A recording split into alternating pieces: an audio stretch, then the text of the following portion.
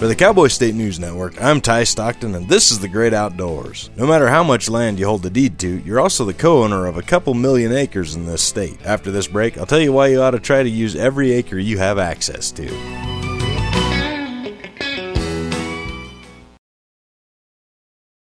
How many landowners do you know who rev up their four-wheel drives and tear through riparian areas on their land? Or just toss their garbage out in the brush while they're riding around in the lower 40? Or think about how you used to drive your parents' car. I'll bet compared to how you handle your own vehicle, you drove your folks' car faster, squealed the tires more, and never checked the oil. It's easier to treat your own stuff better than someone else's, whether it's a car or land. The next time you go to a popular spot on a national forest or other public land, look around. You won't have to look far before you see a Pepsi can or an empty potato chip bag, or tracks for vehicles driving where they shouldn't be. But why do people treat federal and state lands this way? Beyond the issue of it being both irresponsible and disrespectful to tear up the land, it's also stupid. It's everyone's land. In essence, the people who wreck it are wrecking their own land, but they're also destroying your land. Mine too, and I don't like that. We need to reverse this trend. With more and more people cropping up on the planet every day, the places we can go to get away from it all are becoming harder to find and more valuable. We can't afford to have any of our public land ruined by careless, thoughtless individuals. The first step we all need to take is to treat the land as though it's ours. That should be easy, because it is. Show some pride and ownership. Beyond just leaving the land as you find it, go a step further. Leave it in better condition if you can.